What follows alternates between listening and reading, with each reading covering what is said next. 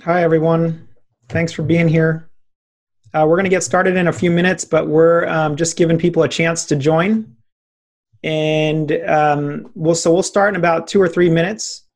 Um, John Gleason is here and being a part of this debate, so we're glad to have him here. John, thanks for being here.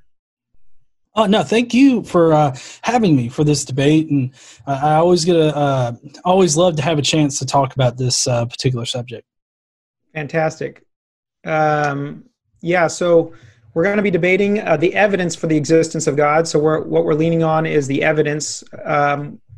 And I actually met John through a reference. I was actually speaking at a conference on the evidence for the existence of God, and a gentleman came up to me at the table and said, "Hey, you should talk to a friend of mine and about this." And I was thinking it was somebody who just happened to be like his neighbor or something. And turns out John has a huge YouTube channel and everything with hundreds of videos here. So that's not what I was expecting, but it's been good to get to know John a little bit here. And I actually invited him to speak in my class last year with my seniors, not last year, last week with my seniors, to be able to share his perspective. I like my students to be challenged and to be able to hear other people's opinions, because we want to be able to, ultimately get to the truth and look for what is real. So I think that's really important when we're dealing with issues of origins and these sorts of things. So we're going to get started here, but again, John, I want to thank you again for being here, and please keep your comments and everything clean. We're trying to have a good forum here where everybody's welcome, and the policy basically is if you're causing trouble or creating controversy, then our tech guy has the right to ban you. So Robert, if you can clean up the chat bar, that'd be great, and just keep everything clean. So John has done me the courtesy of giving me the opportunity to start first. So I'm going to kick it off here. And the outline of our debate today is going to be 15 minutes for each of us to present our case. And then we'll have a 10-minute rebuttal on each side. Then we'll have a 5-minute closing. Then we'll have a discussion and question time. So where you can ask questions of each one of us, and we'll just alternate questions back and forth. And that'll be the case. That'll be what we're doing. And so I'm going to get started here. I'm going to just start my timer here. I'm going to share my screen with you, and you can follow along with me here as I make the case for theism, and that the best conclusion based on the evidence we have is that there is a God that exists. We're specifically debating the existence of God. We are not, at this point, debating whether specifically the Bible is true or not, although there may be some overlap there, and that may come into play a little bit, but our focus is on the existence of God. Okay, so here we go. Okay, so evidence one that I have here is theism says that functional information comes from an intelligent mind, whereas atheism says that functional information can arise naturally. And so, again, I'm making the case from my perspective of why I believe in God. If I found a rock that looked like this, and I told you that I found this rock out in the desert and it was caused by wind and rain, most people would say, no, you didn't. Somebody carved that. And this is because the mind is able to recognize design, meaning there are things that are naturally caused by the natural laws of physics, and then there are other things that are caused by an intelligent mind. And the human mind is able to identify the difference and see what is designed and what is not. Now, there's been a lot of studies on this. William Dembski is the kind of the go-to guy on this. He has studied this. He has Cambridge studies in probability, and he ended up explaining in detail how the human mind identifies design.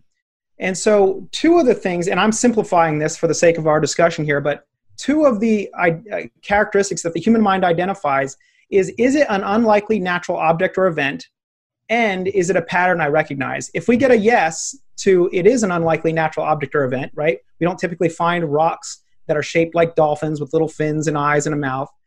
And is it a pattern I recognize? If we get 2 yeses, the human mind says that is definitely designed. That's what's happening. And this is and again, I'm simplifying this, but this is the process of how the mind identifies design around the world, whatever it might be. And this plays into things like forensic science. So in forensics, what they're looking for is if there was a death, was it caused by natural causes or was it caused by a mind? Did somebody formulate a plan for somebody to die? And so in forensics, this is an ability to distinguish between what's happening here. This also applies in things like anthropology or archaeology. So for example, this rock here, the human mind looks at it and goes, is it a pattern I recognize? And is it an unlikely natural object? And the answer is yes. That's how we distinguish between just a rock and an arrowhead or some other information in that regard. Somebody's writing on my screen. If you could not do that, that'd be awesome. I don't know how that happened, but this is my first online debate here, so all kinds of exciting things. So is intelligent design science? Well, many people would argue yes, and some people would argue no. But the reality is that what is intelligent design? It's the ability to identify things in nature that are best explained as a result of an intelligent mind. So for example, an instruction manual, when we look at it, is it an unlikely natural object or event? If you found it, you're walking through the forest and there's an instruction manual, you're going to say, this is not a likely natural object or event. And your mind automatically begins to think, this was designed by a mind. Is it a pattern I recognize? Absolutely. Words are patterns we recognize. Therefore, the mind says this was designed. That's what happens. So we say intelligent causation, and this is how we're able to identify that source. Now, the crux of the issue is this. The definition of information is specifically, and what we're talking about here is functional information. Functional data is this: data that has been manipulated or organized to convey knowledge. So what does that mean? This can apply to a lot of different things. So for example, you can have Morse code. The series of dots and dashes is information. It's data that has been manipulated or organized to convey knowledge. Music can be used that way. You can use anything almost, right? You can arrange shells on the seashore and you can convey information because you have data that has been manipulated or organized to convey knowledge. And so you can have information is inherently an unlikely object and a pattern I recognize. Now, what do I mean by that? Information by its very nature, its very essence, is an unlikely object and a pattern I recognize because we know of no source in nature that is able to provide information. Meaning, in order to convey knowledge, you have to have a mind convey knowledge. You convey information. It doesn't come from a natural source. The wind does not try to convey information because it has no mind, therefore it's not trying to. And that's why things, from the laws of physics and how everything is governed, we don't see information in that regard. Information is never naturally caused. It is always from an intelligent design, from a mind, as far as we know. Now remember, what I'm arguing for is the probability of God's existence. So what I'm doing is I'm saying what is most probable, that God does exist or that he doesn't exist, based on the evidence that I see around me. So examples of information are Morse code, smoke signals, organized letters, binary code, whatever it might be. There's lots of sources of information, but they always come from a mind. Now, I've heard people say that the genetic code is not information, but all the definitions we have of the genetic code of the DNA is that it is information. It is telling proteins how to organize themselves. This is from genome.gov. Why is it called a genetic code? Specifically because it is 4 chemical letters, and it's a lot more complex than this, but it's 4 chemical letters that are organized in order to tell proteins what to do. It's literally an instruction manual telling proteins how to organize themselves to ultimately build a living organism. And so, and this is in everything. This is in plants. It's in every living organism. So similar to how a computer uses potentially binary code. Now, I know that's a very base language, but zeros and ones, there's a pattern there.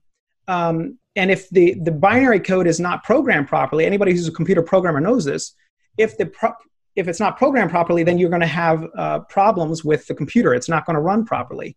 And very similar to that, DNA is the programming code for a human being. If the code is not organized properly, if you take out, you have nucleotide substitutions, right? If you have what are called point mutations, and those point mutations ultimately don't move things forward, or they create a problem, then you're going to have a very serious problem. You can't just move it however you want. You can't just do whatever you want with it. And so in the same way that binary code is the programming language of a human, it is the programming information, so is DNA the programming information for a person or a living organism. Now, the significance of this is huge because Dean Kenyon, he was one of the leading chemical evolutionists in the world. He was an agnostic, and ultimately he became a theist specifically because he could not figure out how you could get DNA into a cell when the cell didn't exist yet. How did you get that organized information to tell the cell how to build itself? They had to pre-exist each other, right? You can't have the cell without the DNA. You can't have the DNA without the cell. And so ultimately his conclusion was, there's only one source for this information, and that must be some sort of super intelligent being that is able to put those instructions in there so that every living thing can organize it, can know how to build itself.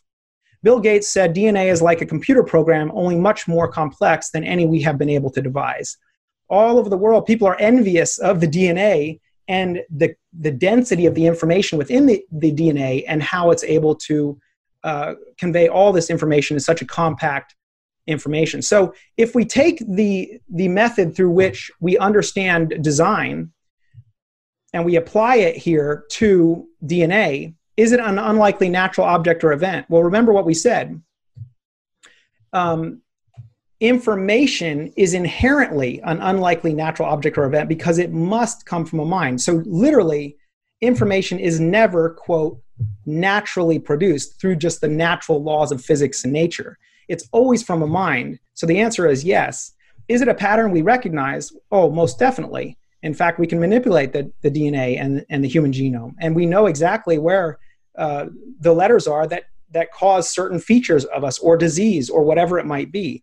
And so ultimately, the conclusion here is that it's intelligent causation. If DNA is information on how to build a person, and information comes from an intelligent mind, then this is scientific proof we were designed by God. Now, the significance here is that this is not an argument from ignorance. This is not a God of the gaps argument. This is not, hey, we don't know how it works, therefore God did it. What this is, the conclusion that's being drawn here is this, that if it's true that information only comes from a mind, ultimately, then it must be a mind. It's evidence-based. This is not a God of the gaps argument. It's evidence-based, meaning this is where the evidence is leading us. It's not something that we're saying, I don't know how it works, therefore God. It's saying the most likely, the most probable, the conclusion that makes the most sense, right, is that a mind ultimately designed the human DNA. Okay. Evidence to in support of theism. I'm probably not going to get through all this, but I'll get through as much as I can. Living organisms were created with kinds, families. All living organisms evolved from the first life. So theism says that living organisms were created within kinds or families of animals, whereas atheism says all living organisms evolved from the first life through undirected mutations and natural selection. Now, I'm well aware that there are theistic evolutionists. There are people who believe in evolution and God, and so naturally, it doesn't disprove God's existence simply because evolution turned out, if evolution turned out to be true. But on the other hand, if evolution turns out to be false, you have a significant problem with believing in atheism, because then you don't have just a material process that developed us. You actually have to resort to a supernatural being, ultimately. Because this is through the process of elimination. So meaning as we move things off the table, we only have so many options left. And so this is an inference to the best explanation. This is the process of elimination drawing us to the conclusion that there must be a super intelligent being because of what we see around us. So undirected mutations, I always use this in my class, Marvel capitalized on the theory of evolution. And although this is a little tongue-in-cheek, I'm just making a joke here, but what is an undirected mutation? Because the two key components for evolution to work are undirected mutations and natural selection. So what is an undirected mutation? You can see the definition I have here below here, and we are recording this. This will be up for you later to review. But if I break this down into just basic language, an undirected mutation is a mistake in the programming code of a living organism. That's what a undirected mutation essentially is. Now the question is, did undirected mutations with natural selection take us from jellyfish to humans? From that that original first living organism all the way to what we are today. Now, Dr. John Sanford is a scientist who ultimately concluded that you cannot, the genetic code does not justify evolutionary theory. Undirected mutations do not ultimately lead to, do not support the evolutionary claim.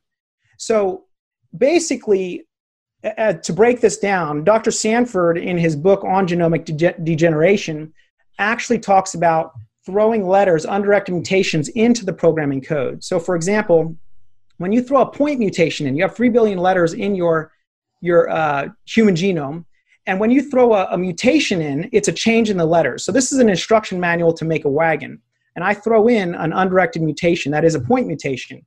And you can see that what's happening here, and this is very simple here what I'm doing, I'm adding undirected mutations to the instruction manual.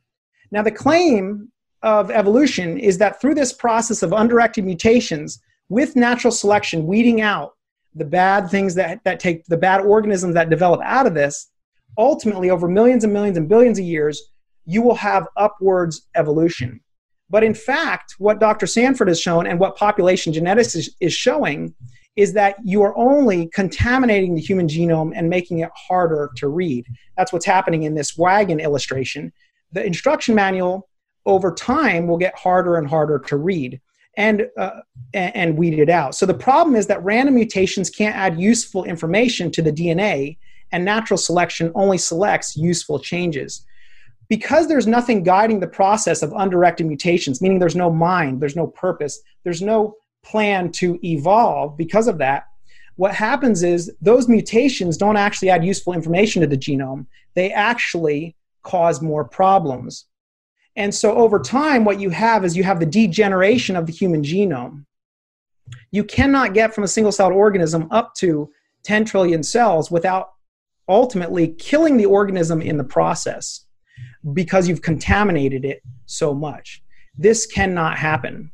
There is nothing in science that has demonstrated that this is possible. So what we now know is that equivocally beneficial mutations, which still have a downside, are extremely rare, about 1 in 10,000. Unequivocally beneficial mutations are non-existent in nature. What does that mean? Sickle cell anemia often comes up as an example of a mutation. But what does it do? It creates cells that are shaped in the shape of a sickle. Now they give a benefit, which is that you're more resistant to malaria, but they also kill the organism because of the danger of sickle cell anemia. So what you end up doing is you get what's called an equivocally beneficial mutation. It has an upside, but it also has a downside. And the problem is that there are far more mutations that have a downside than that have an upside. And so what happens is, let's say you're moving from a chimp-like ancestor to a human. Well, there's 50 million nucleotide changes that need to take place in order to get there.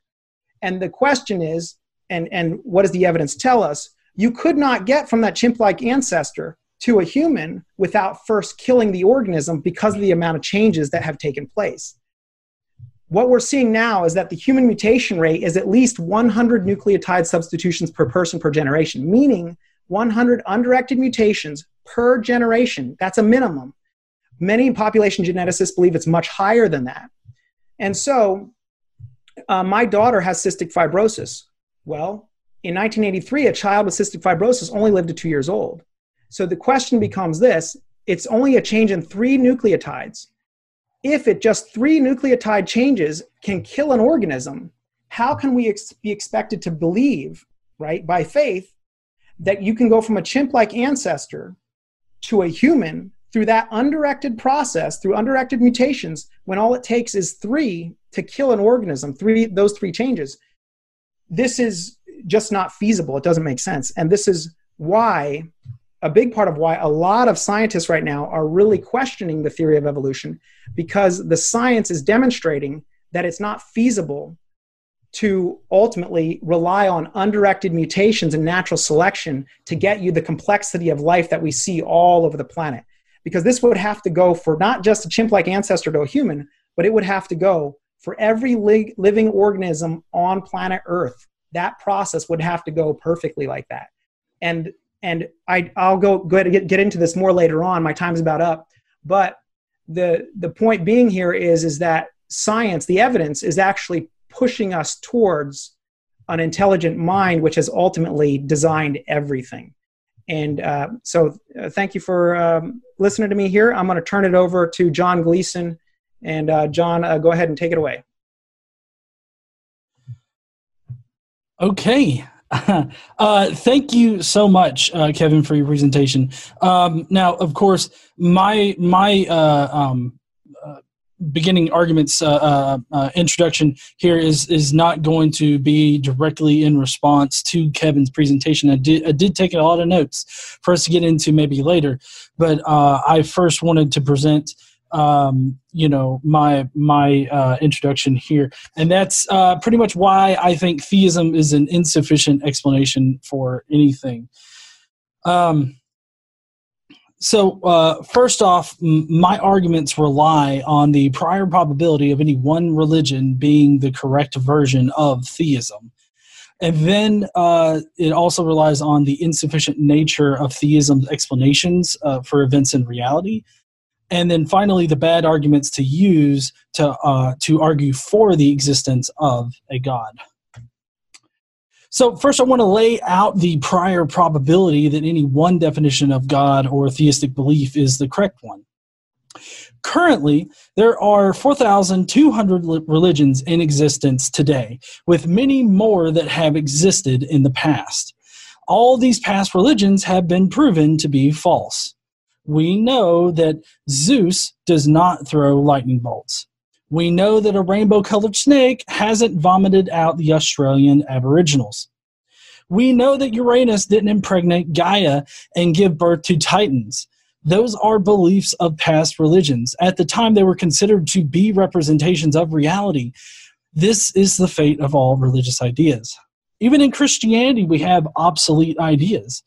The creation of the earth in Genesis is not representative of reality. The earth and the diversity of life that we find on earth today was not created 6,000 years ago.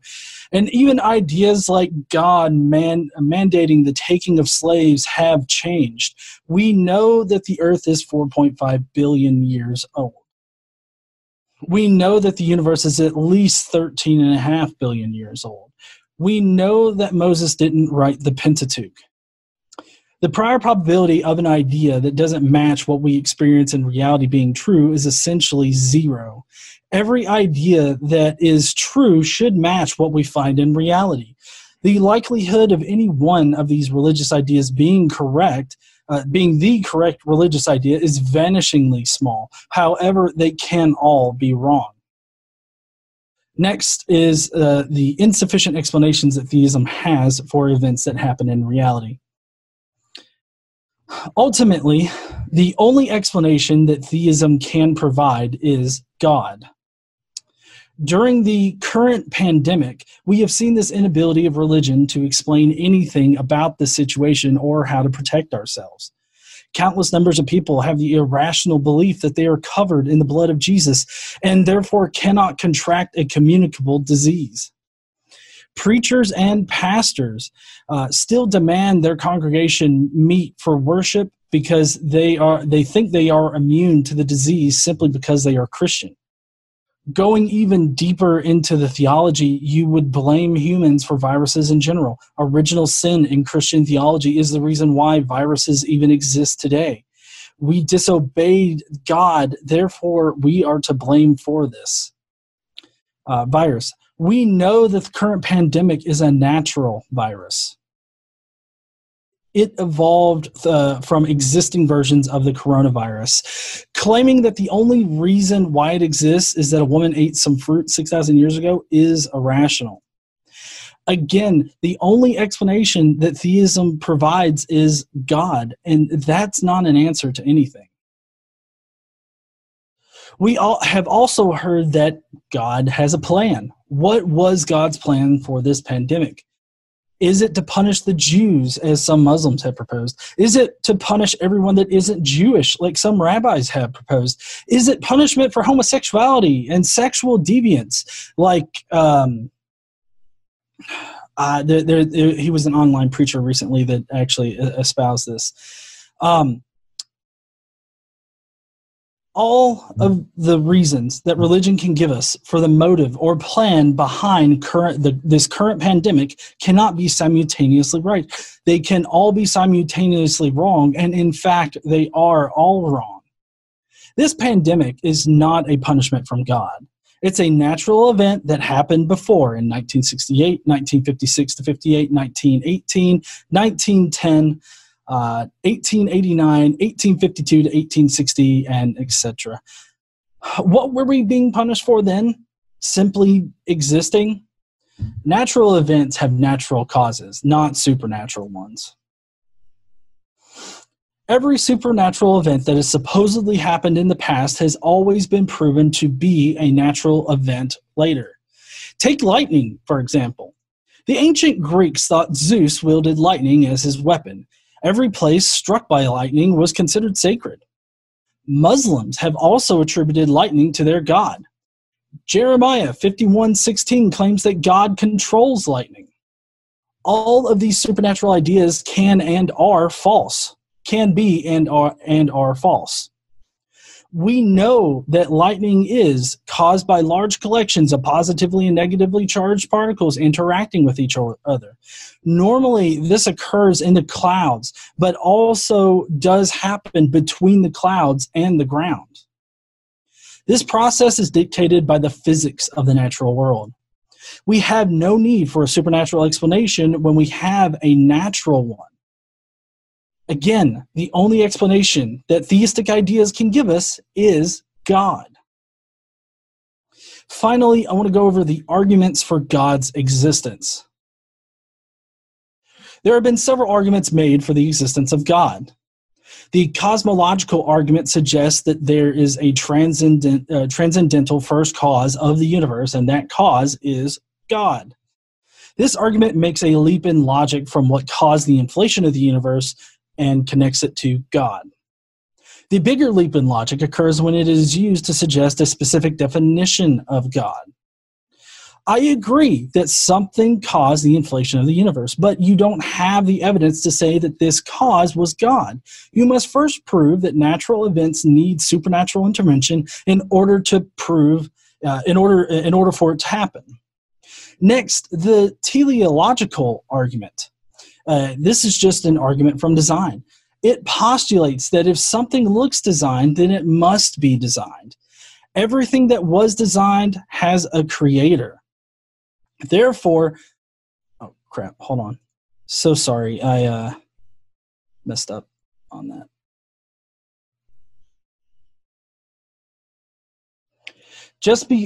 Therefore, in the universe has a creator since it looks designed.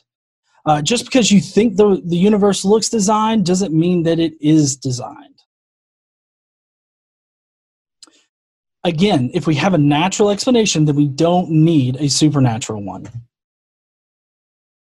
The moral argument is likewise insufficient. The moral argument speculates that God is needed for morality to be absolute or objective. If there is no absolute objective or absolute morality, then everything is just an opinion. Since murder is absolutely wrong, then God must have written this code on our hearts. This doesn't make sense with what we experience in reality. If God had done this, then we should expect his moral code to remain absolute across time. Even now, our moral foundations change depending on what society we live in. We don't see that in Christianity. In fact, Christianity's moral foundation changes depending on time and place. In Numbers 31:17 through 18, God commands his chosen people to abduct young girls after murdering their entire family, including all of the young boys. If you transpose that to present day, these would be horrible war crimes. But it's okay for them to do that because God told them to do that. If this isn't considered good or okay to do now, why did God command it? If this moral code is not immutable, then what explains our changing moral foundation? Since our common moral foundation changes, since our common moral foundation seems to change with the social norms of society, it seems like we are the ones that dictate what our moral foundation is. If we are the ones dictating what we see as morally right, wrong, and neutral, then we would expect a changing landscape of morality. That's exactly what we find in Christianity. We see religious people with differing opinions on what their absolute moral code is. Morality is an emergent property of a complex central nervous system. That is why we find primitive moral foundations in other forms of life. It's why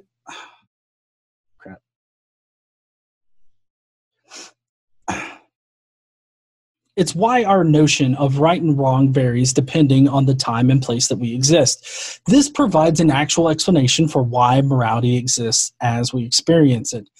Could there be some absolute moral foundation that exists? Sure, there could be. Due to the human condition and how we experience our reality, we would never know if we attained such an immutable set of moral laws. So to summarize my case, basically, I don't think a belief in a deity is warranted due to the lack of sufficient evidence to support such a belief. The prior probability of any religious faith being correct is vanishingly small. The explanations that theism provides are insufficient because they do not explain anything about our reality. And finally, all of the arguments for the existence of God fall short of showing that God most likely exists. So I know that was relatively short compared to the presentation that Kevin had, and I think that I technically have probably a few minutes here to sort of go over some of the things that Kevin brought up in the thing. So I don't know if the moderator can let me know when I'm starting to breach on my time. But Kevin kind of started out with an argument from design, saying that, we look at things and we know that they are designed because our brains are quote unquote designed to look for patterns in things.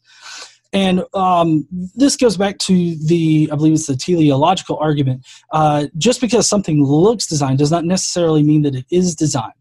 Kevin did lay out some criteria for determining whether or not something was designed, but I think that you could find some situations where that particular criteria would not really be able or be sufficient enough to discern undesigned objects from designed objects. Kevin brought up archaeology, whereas the arrowhead is a better example than, say, like fossils. Fossils happen by a natural process. Those are things that look designed when you look at the rocks, but they're really not designed. What they are representations of the biological matter that had its biological matter replaced with minerals over long periods of time. So that would be a case where something looks designed but isn't actually designed. It actually happened by a natural process. He also talked a little bit, I noticed you brought up William Dembski. He's normally brought up for the genetic entropy. You even, Kevin, even mentioned how mutations don't really help evolution at all. In fact, I know at one part, Kevin said that there are effectively no beneficial mutations, and that's just simply not true. You can go to a website called Talk Origins, and they actually have a full list of experiments that have shown that beneficial mutations do happen. Now, mutations that happen in genetic code are mostly neutral. They don't have an effect on us one way or another. The bad mutations do happen, and sometimes they can be very detrimental. But the thing is that with evolution, it's the buildup of good mutations that allow an organism to survive in its environment. So these bad mutations would not allow for an organism to survive in its environment, and thus would not be propagated throughout the population. That's why bad mutations do not survive long in a population of organisms. It's the good mutations that allow them to survive that actually win out. He talked a lot about how undirected mutations don't really help us or don't really exist or don't really happen because they're all bad. But in reality, these seemingly random mutations happen, but they are non-randomly selected by nature to help that organisms to survive. One really good example of this is the pandas that I've talked before about in Kevin's class. They have a bone in their hand called the radial sesamoid that seems to be modified in the pandas from its ancestor 40 million years ago. And the radial sesamoid was actually modified by these seemingly random mutations to help help both of the species survive better in their environment. It allowed them to consume bamboo, their primary source of food, a lot easier, and so it allowed them to survive. This is the primary driving force of evolution. Now, he did mention how evolution doesn't necessarily disprove the idea of a God existing, and I would agree with that. There definitely could be a God that exists, and evolution still happens. So I wouldn't suggest saying that, oh, well, evolution disproves that we need a God. At most, you could say that evolution is just one of those facets of Christianity, or is one fact of reality that proves that one of the facets of Christianity is obsolete, specifically the fundamentalist view of Genesis. So, let's see, let me go through we started talking about genetic code, and what I have to say about genetic code is that we can interpret it as genetic code, like as code, as information, but inherently DNA is deoxyribonucleic acid. It's a chemical. This chemical reacts with certain other chemicals in various systems in order to produce different proteins. This is akin to like Diet Coke and regular Coke. I wouldn't say that Diet Coke inherently contains any kind of useful information just because it has a chemical code behind it. The change between Diet Coke and regular Coke doesn't prove anything about the existence of God. So I would just caution the use of genetic code as information and as a way to suggest that we need a creator in order for it to exist. And I guess I'll be done with that. Okay, great. Thanks a lot, John. That was awesome.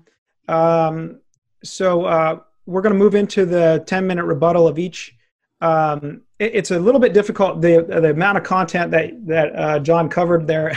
There's no way I can respond to all those in 10 minutes, but maybe for future conversations, those sound like good topics. But I'm going to hop into what I was covering because my presentation actually responds to several of the points he made. I'm focusing on specifically on the evidences for God. So, Robert, I can't share my screen. Can you fix that? Robert's our tech guy, so. Oh yeah, I just changed it. Now you should be able to. Okay, great. Thank you. Okay, so let's go back to this here. Okay, so I gave evidence 1, I gave evidence 2. And I heard a lot of what he was saying about, all religions could be wrong. That's most certainly true. I'm not relying on religion or even specifically Christian belief in order to justify my belief in God. So I believe in God very specifically because, to me, as far as I can tell, both the scientific, the historical, the logical evidence actually leads that to be the most probable truth. So it's most likely to be the case. Now, I know this argument too right here. A lot of people, it comes up frequently because it's such a common one, but I'm going to cover it simply because I have six big reasons why I think the evidence overwhelmingly supports the probability that God does exist more than that he does not exist. And one of them has to do with this issue of where we came from. Again, what we're doing, it's the inference to the best explanation. It's the process of elimination. You don't have a lot of options when it comes to where the universe came from. Either somebody made the universe or the universe made itself. That's really all you've got. And I don't think it makes much sense to come to the conclusion that the universe made itself. Einstein used to believe in a steady state universe. He used to believe the universe had no beginning in 1915, but his math actually caused him to change his mind, and he concluded the universe did have a beginning. And he even confessed that to one of his best friends, that he had actually altered his math in order to not come to the conclusion that the universe had a beginning, because he didn't like the ramifications of the universe having a beginning, which indicated that there had to be some sort of being that actually caused the universe to start. And since then, we've had many, many scientists who have concluded, yes, the universe had a beginning. I'd say this is generally accepted now in the scientific community that the universe had a beginning.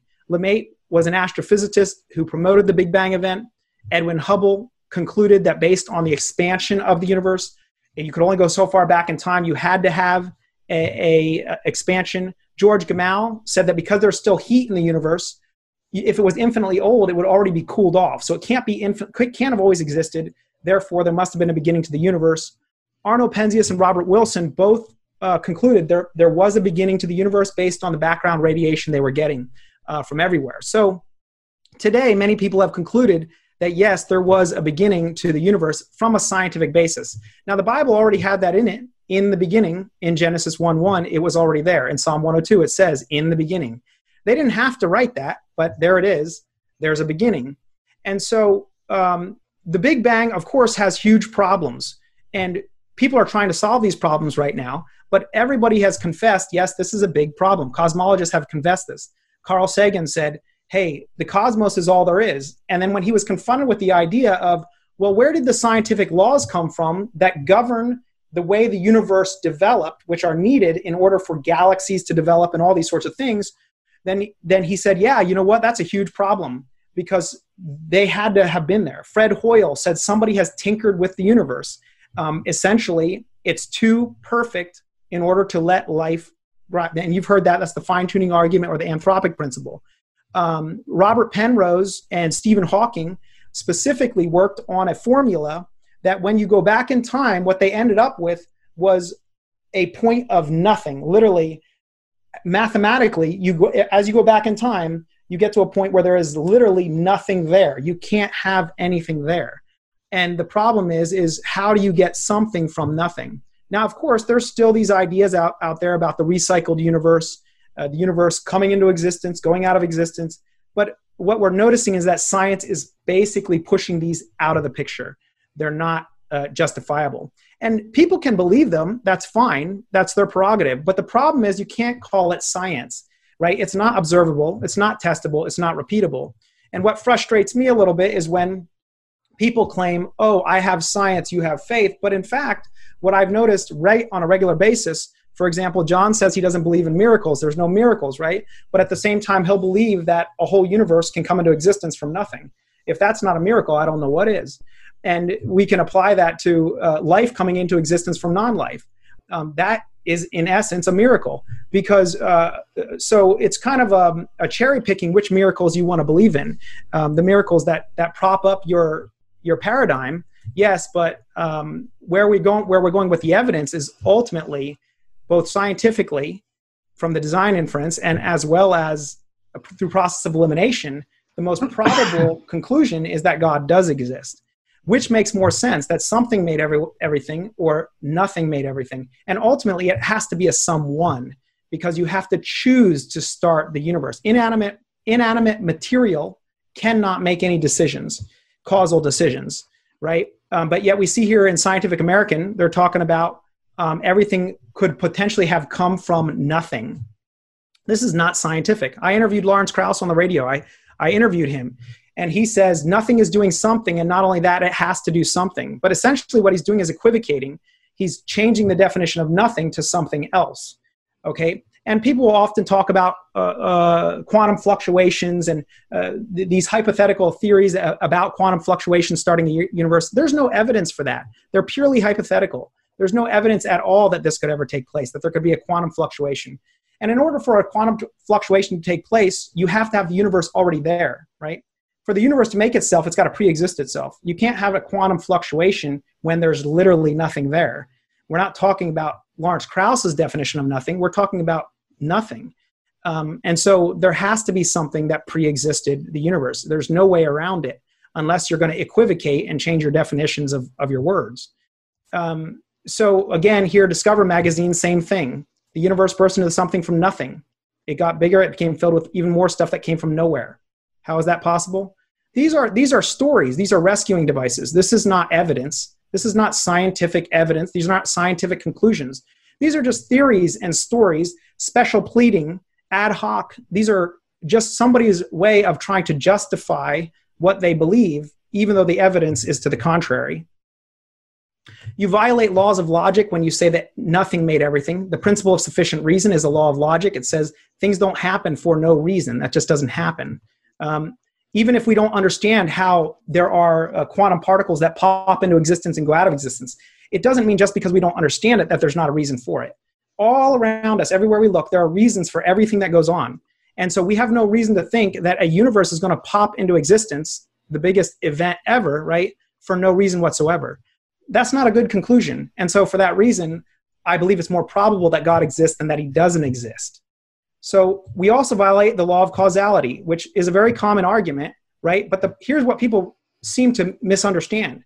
Skeptics have no cause and no reason for the beginning of the universe. They don't even have a plausible guess. The idea that nothing made everything denies known laws of logic and science. It's not just unscientific, it's anti-scientific.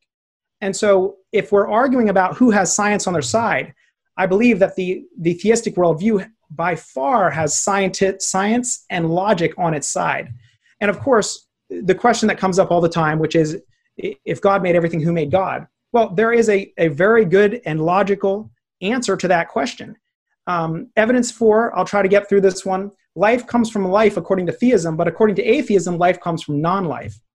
And so what we're looking at here is the scientific definition of life is that organism reacts to stimuli, metabolizes, and reproduces or grows, right? Rocks are not alive. They don't do these things, therefore they don't have life. Louis Pasteur ultimately concluded that life does not spontaneously arise, and he came up with the law of biogenesis. Now, today people are saying the law of biogenesis isn't actually a law, but this isn't because the laws of biogenesis have been proven wrong or there's evidence against them. It's because if the law of biogenesis is true, you can't have purely material causes to everything around us. You can't be a materialist, somebody who doesn't believe in the supernatural. And so the law of biogenesis says all life comes from pre-existent life. How is it possible that anybody could consider thinking that life could come into existence from non-life? It's completely against science. Cells are made up of proteins, 250 proteins approximately for the simplest living cell. And proteins are made up of amino acids. To get one protein from amino acids, about 20 different amino acids that make up a single protein. The problem is amino acids do not naturally connect together. They need enzymes to connect together, and they don't. They don't naturally connect together. In fact, the prebiotic soup that people talk about so often where life would have come from is thermodynamically unstable. If you calculate the probability of a protein forming itself by chance with no design, the probability is 1 in 10 to the 164, and that's conservative. That's a huge number, right? If you a million seconds is 11 days, a billion seconds is 32 days, a trillion seconds is 32,000 years. 32,000 years. So this number is 1 in 10 to the 164. That's the probability of a single functional protein. The amount of people living in the USA is 300 million. U.S. national debt, 22 trillion, I believe, and growing. Sadly, that's depressing. The amount of particles in the universe is 10 to the 80. Now that's a huge number, but that's half as much as the probability of a functional protein making itself by accident. That is less than half. The amount of seconds that evolutionists say has passed since the Big Bang is 10 to the 16. Now let me explain something to you, and I'll end on this. To get one single protein, the probability is 1 in 10 to the 164. This is hard math. This is not guessing. This is not theoretical. This is hard scientific data and math. 1 in 10 to the 164 to get one protein. You need 250 of these to get a single cell. Remember, proteins are not alive. It's not like they're walking around going, man, I really need to find another protein. I really want to get together with 249 other proteins. Let's do this. No, they're like rocks. They can't find each other. And so just to get one protein, and amino acids aren't alive either, that's the number. So which is more probable? That there was a super intelligent being that organized those proteins, which ultimately organized to make a cell, which ultimately was able to reproduce and then keep going, right? Or is it more probable that this happened all by the roll of the dice, ultimately by an accident? Remember, they are thermodynamically unstable amino acids. They do not come together like magnetically or something. There's no natural process through which they come together. They have to be forced together, right? Scientists have to do this in a lab very carefully under very particular conditions. Otherwise, it all falls apart because it's thermodynamically unstable. And so I think by far the best conclusion is that there is a super intelligent being. And could all the religions potentially be wrong? They could be. According to John, yeah, they could be. But that wouldn't mean that God doesn't exist, even if they were all wrong. Because the evidence actually supports the idea, right, that God does exist. Okay, I'm done. And John, you're up.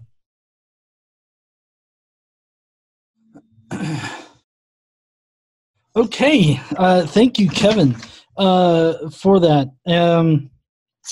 So just trying to go through here what Kevin covered in his very first part of his presentation here.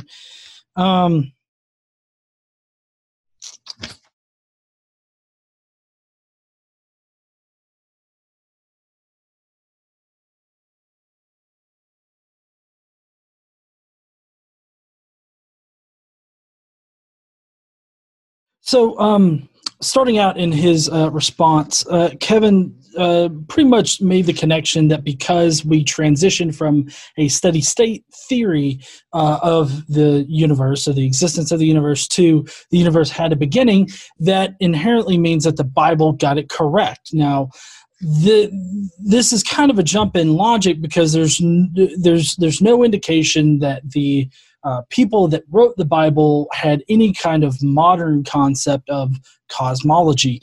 The fact that we now have actual evidence to suggest that this particular universe started at some point in time does not inherently mean that the Bible is correct.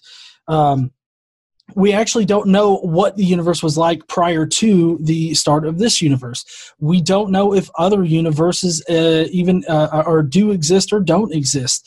So there's no way for us to say that the start of our universe is the absolute, actual first start of every universe out there, every possible universe that could be out there. We just simply don't know. We don't have anything that suggests that that can't happen, is the problem with that. Kevin also mentioned how abiogenesis and the beginning of the universe from quote-unquote nothing is a miracle, and I really wouldn't call those miracles. We have several experiments that show how the building blocks of life could have developed naturally and how they could have eventually became the natural life that we see on the earth today.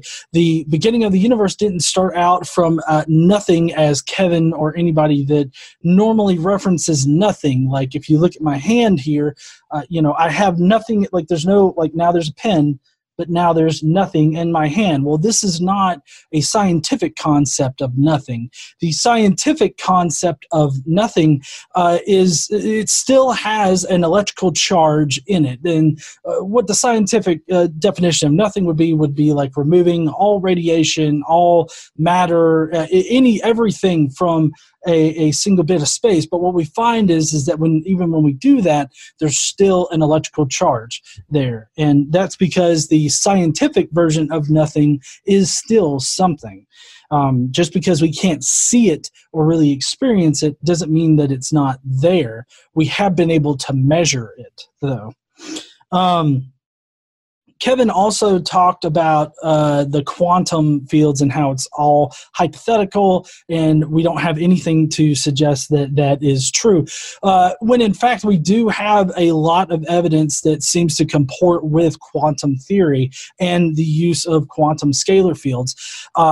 I know anytime that I've mentioned the quantum theory for how the universe began, it's always the most likely or the best guess for how it started. Not that that is indeed, in fact, the way that it started, but this is one idea that currently is not refuted that fits the evidence that we have for how this universe could have, quote unquote, popped into existence from nothing.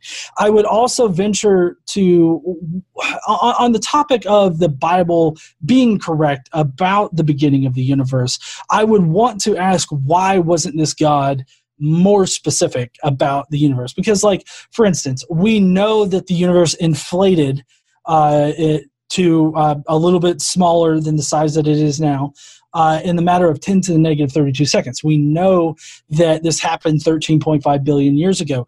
We know that the first bit of light wasn't even able to traverse through this universe until 300,000 years, what we would experience now as years, after the inflation of the universe.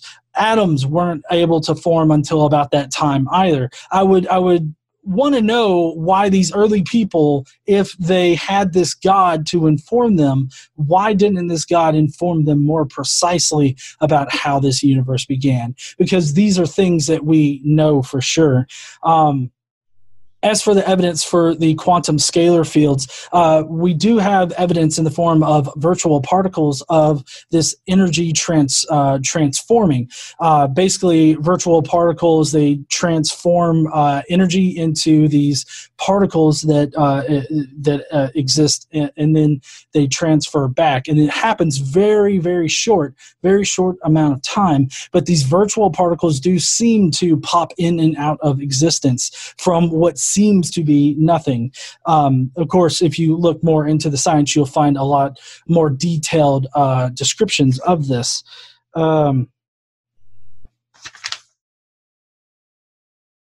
He also talked a lot about the law of biogenesis, and it actually isn't a law. This was actually proposed by Louis Pasteur, who was doing experiments with flies and rotting meat.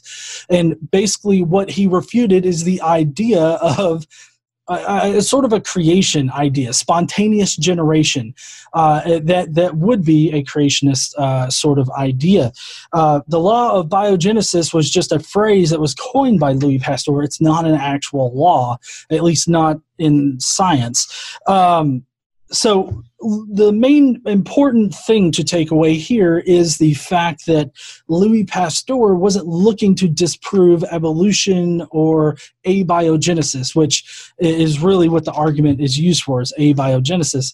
And he wasn't looking to disprove that. He was looking to, figure out, why flies, come into existence.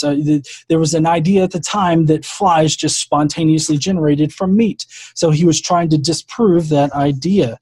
So the law of biogenesis doesn't actually say anything at all about whether or not life can come from non-life. Then Kevin talked about how many proteins it would take in order for a simple cell to exist. And, that just looks at how simple cells exist now. We don't know the composition of these simple cells when they started developing back when life was starting to form.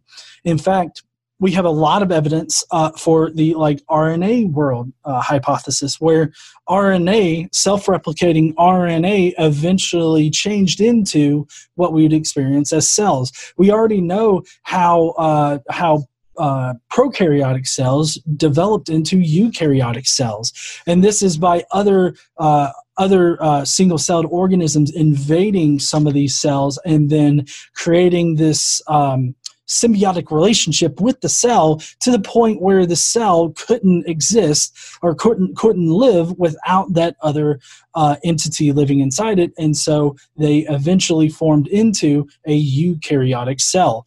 And that's what we have today, are these eukaryotic cells. And those are structured cells with a nucleus, mitochondria, and other organelles inside the cells. While prokaryotic cells, those are ones that do not have any structure inside them. And they would have been most like the original life that ended up developing, although we don't know how much like they are, but they're closer to it. Now, he talks about the amount of time needed, or the amount of changes, or the amount of proteins needed in order for these things to happen. But what he fails to what he seems to fail to understand is the fact that these processes don't take place linearly. Just because it takes that much time in order for, that many proteins in order to build a cell, does not mean that you have to build one protein and then the next protein and then the next protein.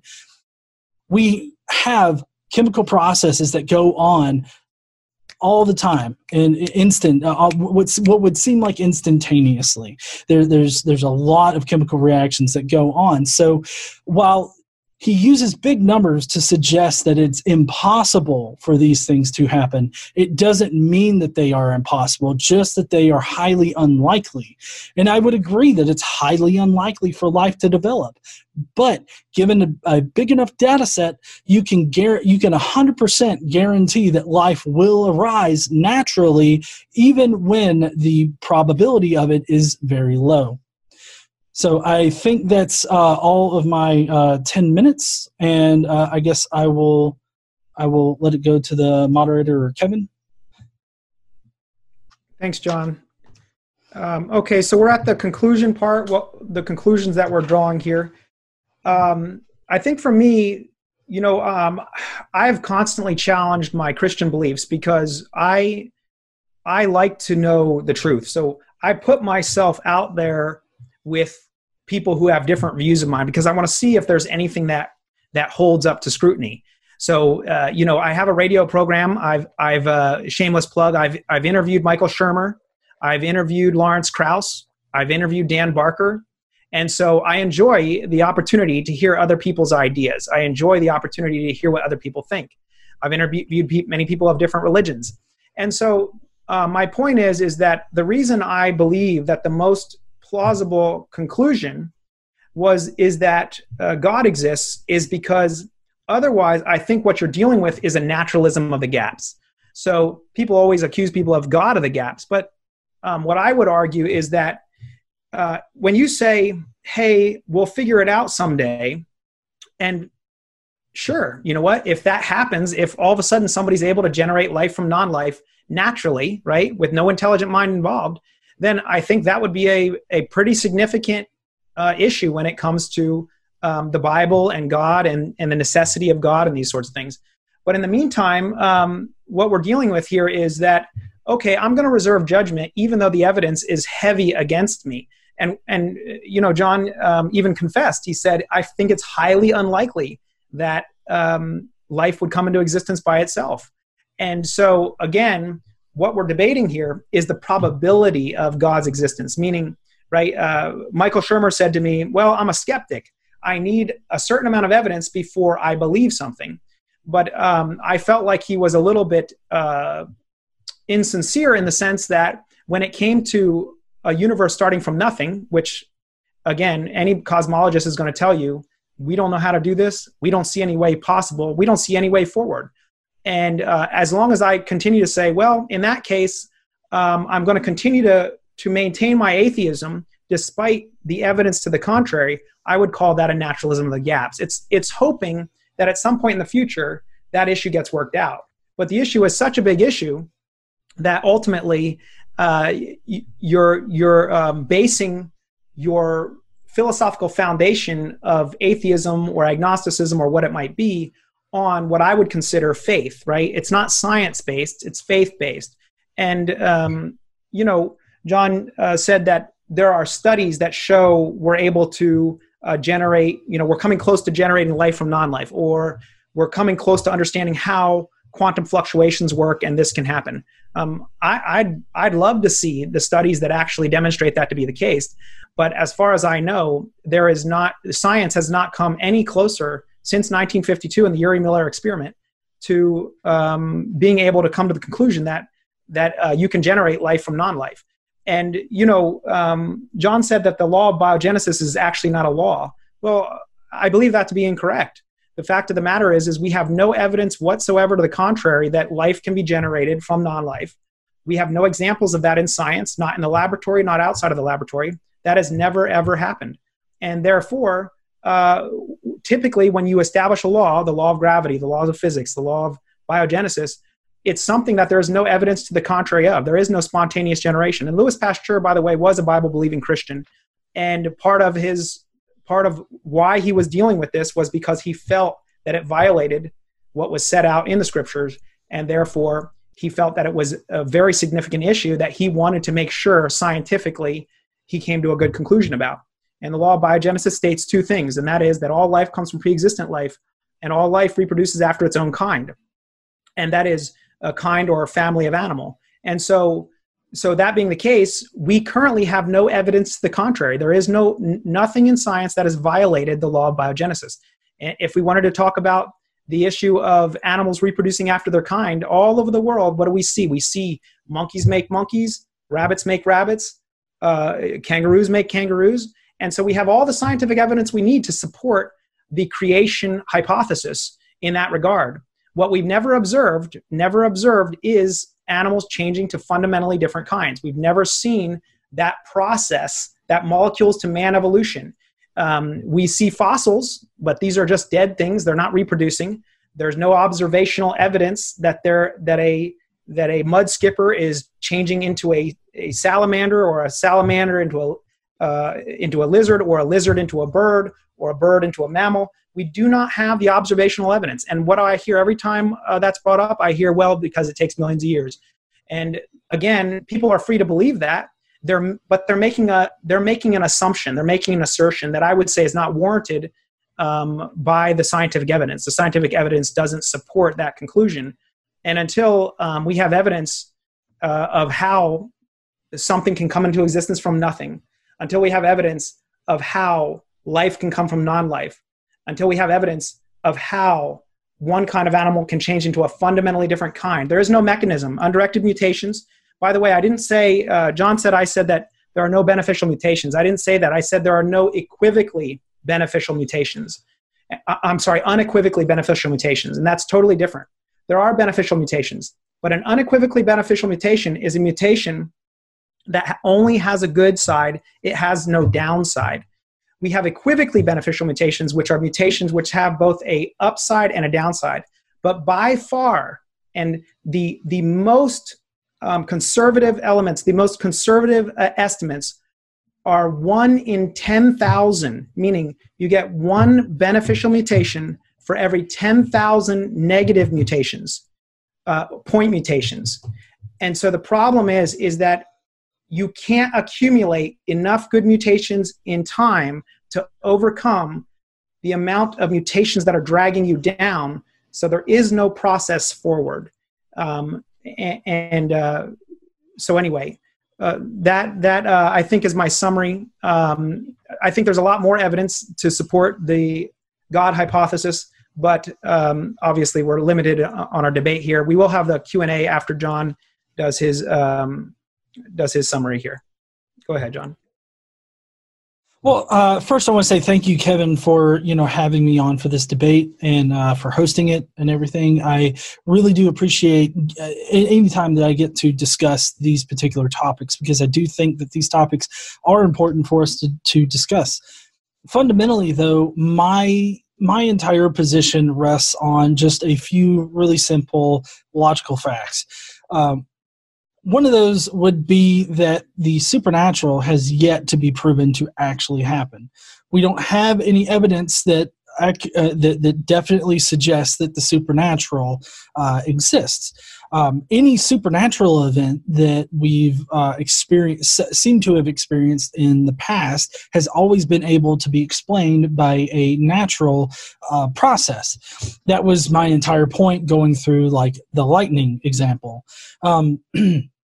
So whenever we're looking to explain some kind of event that happens in reality, like life existing here on Earth or the universe coming into existence, the prior probability of any supernatural claim being that, well, God decided to create this universe or God decided to create life, those would be supernatural explanations. But the prior probability of those supernatural explanations being correct is vanishingly low, and the alternative is natural explanations, and those have always been proven to supersede supernatural ones. And so those are just the basic. That's the basic underlying thought process that I have on any one of these events that we need to explain. Now, one big thing that I do want to push here is that it's okay to say that I don't know. It's okay that we don't know the exact process by which abiogenesis happened. It's okay that we don't know how this universe came into existence. But to make the logical leap that God had to be the one to do it, or that some supernatural deity had to be the one to create life or start this universe, without any kind of connection that we've been able to establish to the supernatural, is a gigantic leap in logic. And it's most likely the answer that these are natural explanations. So while I may not know what the exact process of abiogenesis is or any particular process in this reality, it doesn't necessarily entail that God had to do it. I noticed that Kevin, had kind of a false dichotomy when he was like, well, there's two possible answers. Either God created this universe or the universe created itself. And I think that it's not disingenuous, but I think that it's really short-sighted to suggest that those are the only two options for this, because then it becomes, well, which definition of God? Which particular God wanted to create this universe? Why did God create this universe? What seems to be designed to, snuff out life rather than allow life to arise. 99.9% of this universe is uninhabitable.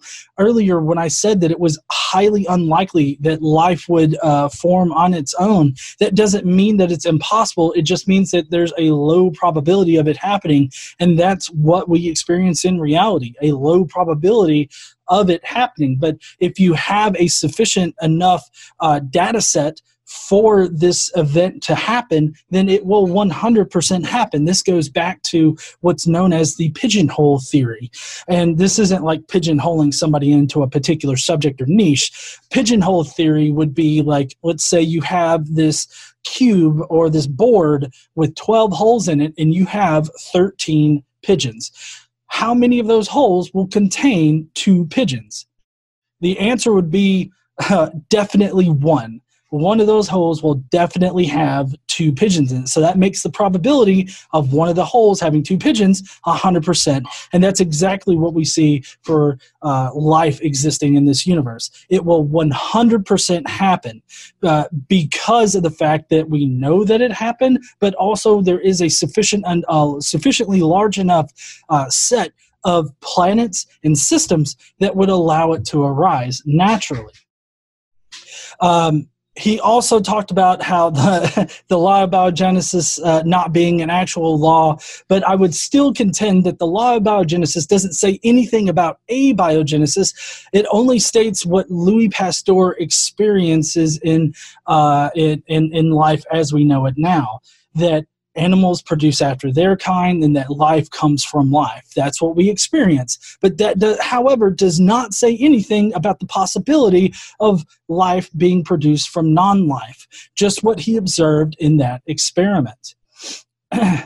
And I get the idea that if we don't have evidence for something, then you shouldn't believe in that. But I would hazard to say that we don't have solid evidence that this God supposedly exists. So therefore, we shouldn't necessarily believe in it. I think the position of I don't know if a God exists, because that's my position. I don't know if a God exists, but I don't believe one to exist. And that's because we don't have the evidence to support that. And I'm perfectly fine with theists if they want to say, well, I don't know if a God created this universe or not, but I choose to believe that a God created this universe. That's perfectly fine. But I would say that you can't necessarily prove that particular belief, which you could conversely turn around on me, and I'm perfectly fine with that. Throughout this entire discussion, I hope that everybody takes both sides and carefully analyze what you've heard here today. I don't suggest that I'm absolutely correct in anything, so definitely always be learning. Go out there and read these science articles, even if it disagrees with what your particular faith is or your particular idea about this universe is. Definitely look at those and expand expand your mind on these particular topics. And with that, I think that I'm done, and I guess we can go into Q&A.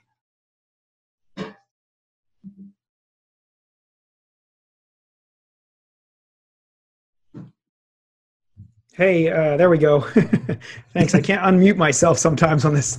But hey, John, I just want to say thank you so much for being here, and I really appreciate your willingness to just have this discussion. It's pretty awesome. So thanks again. If you guys want to write a thank you in the chat box there to John for being here. He's awesome. So anyway, we're going to do a Q&A here. But before we do, John, I wanted to give you a chance to just share your YouTube channel and anything else that you'd like to point people towards. Okay. Well, yeah, so I do have a YouTube channel. It's Godless Engineer. You can go over there. In fact, I put up my portion of like the presentation and some of the answers that I gave to questions on my channel. So if you want to go and check out the lecture that I did for Kevin's class, you can definitely go there and check that out. And I do a lot of different things. We actually do a Bible study every Tuesday, although I would only suggest it if you're a bit more of an adult mindset. We take a little bit more of an adult view on the Bible at first. But anyways, we do a lot of different topics over there, and we cover a lot of different things. So definitely go over there and subscribe if you would. We'll check out some videos first and then subscribe if you would like. Awesome. We're going to post a poll to see if you guys have opinions about who won the debate. It's just interesting to me. Of course, polls don't determine truth, but it's still interesting to hear people's opinions. So we are posting that poll right now. Let's go into the Q&A now.